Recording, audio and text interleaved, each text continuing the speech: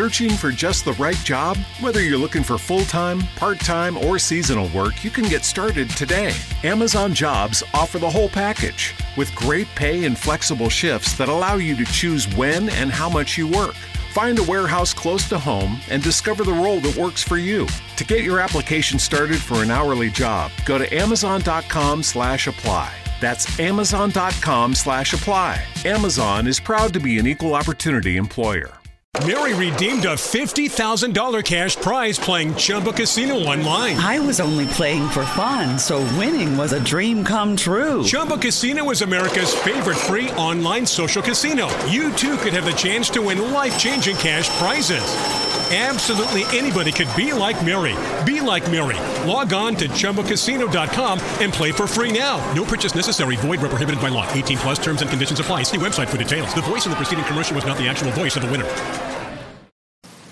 Welcome to the Washington Ledger podcast. I'm your host, Larry Leeds. Today we're diving into the latest news from Capitol Hill, with focusing on President Biden announcing his first judicial nominations, including one judge that could be a possible contender for the Supreme Court should a vacancy open up. For now, there were all 11 confirmations and 10 to the federal court. They were an incredibly diverse group. There was the first Muslim American, several first African American to ever serve on that particular court, and Ketanji Brown Jackson to the U.S. Court of Appeals for the District of Columbia, who is replacing Attorney General Merrick Garland, formerly Judge Merrick Garland. And she's African American. She's a hot ticket and is seen as a possible nominee to the Supreme Court if there's ever a vacancy during the Biden years. She's really interesting. Relatively young nominee, now on the district court, the trial court, and if she's confirmed, she'll move up to the U.S. Court of Appeals. It seems very symbolic to put a judge like that in the Merrick Garland seat, which is also seen as a pipeline to the Supreme Court. And you know, Ginsburg, Scalia, Kavanaugh, they all came from the U.S. Court of Appeals for the District of Columbia.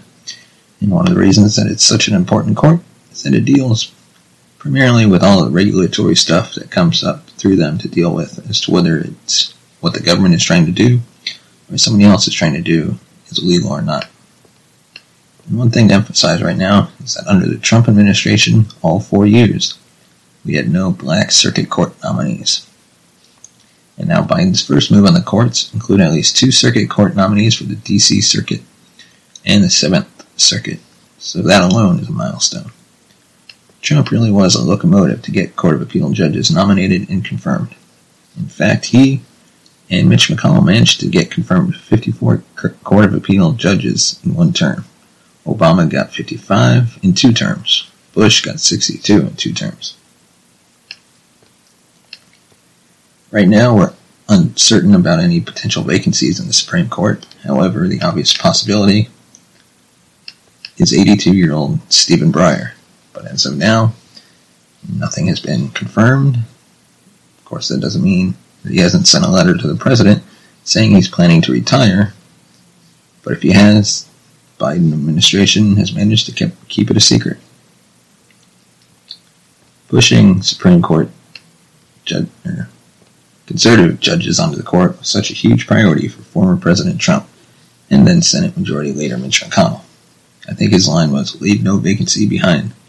So I wonder just what the orbit of vacancies are right now that President Biden is looking at to fill. How many seats does he have? Right now he has 12 Court of Appeal seats and all about 100 judicial seats, federal judicial seats. Try as they might, there are a lot of people who've been waiting to retire until Trump was gone. Democratic appointees and some who are appointed by Republicans too. And there are some in the wings that they know about who haven't formally announced it yet.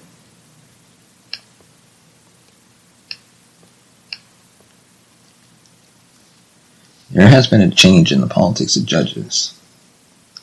When Justice Anthony Kennedy retired, some Democrats did a focus group around the country with voters who said they were interested in the law. Many voters could not name more than one justice on the Supreme Court. That has changed dramatically.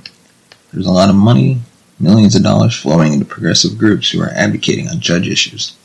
In the past, Democrats who are interested in social issues seem to focus on a particular social issue, not focused on the fact that judges rule on the panoply of them, from the environment to civil rights to immigration.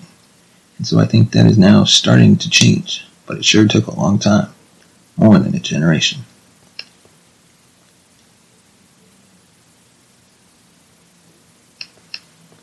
Their main focus for Republicans was on getting judges through. That was Mitch McConnell's pet project. From the time he was a student, he was interested in this. So you're going to see the calendar. The legislative calendar only has so much give, and the time is now to get it done.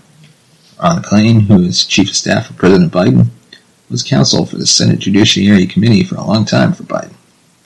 He has this lesson imprinted on his brain, whether he can get it done with all the other things that he wants to do, that remains to be seen. Like McConnell cleared the legislative calendar to focus on judicial nominations, but Democrats have this very robust legislative program that they want to get through. And time is, very important in the Senate. It's very finite, so they're going to have to balance that. There's been a pipeline where people representing corporations, people who have been prosecutors, seem to get picked by home state senators and White Houses of both parties for these lifetime tenured federal judgeships. And there's been an acknowledgement just in the last few years that it's really important to have civil rights lawyers with those kind of backgrounds on the bench. It's really important to have public defenders. The interesting thing, though, is that on the far left, there are groups that are saying you should never pick anybody who's ever represented a corporation. And in the real world, people who are public defenders, even for a long time, like a decade, at some point have, in their past, worked for law firms. And law firms represent corporations, and people who are sometimes not very attractive. It's just a part of what you do, among other things, to put your kids through college, for example. As with so many things in life, it's a balance. Yeah, I do want to point out that I think there's one thing that civil rights activists now are looking for from the next wave of Biden nominees. That is that there are a number of judgeships open in the South, in the southern part of the country. Half of the black population of the country resides in the South. And Leslie Prohl, who's working with the NAACP on judicial nominations, say that only 5 of those appellate seats currently in the South are held by black judges. So there's a real opportunity for Biden to make a stamp on these soon-to-be open judgeships in the American South.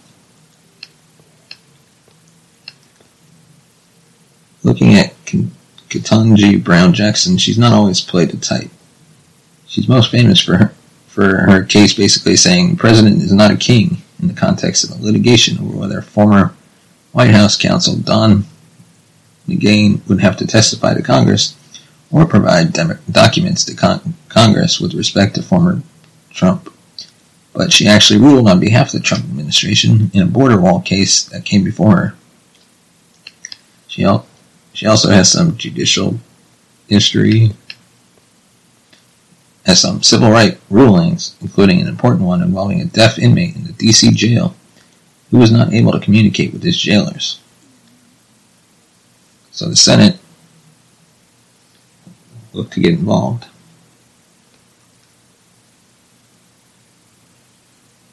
In a fractious place right now in the Senate. But in the old days, some of these nominees would have received, I think, significant bipartisan support. And that's our episode for this week. Join us next week on another episode of the Washington Ledger podcast. Check us out on Twitter at the W Ledger. Let us know your thoughts. Send us a tweet. And be sure to subscribe to this podcast on all major podcast platforms. Mary redeemed a $50,000 cash prize playing Chumba Casino online. I was only playing for fun, so winning was a dream come true. Chumba Casino is America's favorite free online social casino. You too could have the chance to win life-changing cash prizes. Absolutely anybody could be like Mary. Be like Mary. Log on to ChumbaCasino.com and play for free now. No purchase necessary. Void where prohibited by law. 18 plus terms and conditions apply. See website for details. The voice in the preceding commercial was not the actual voice of the winner.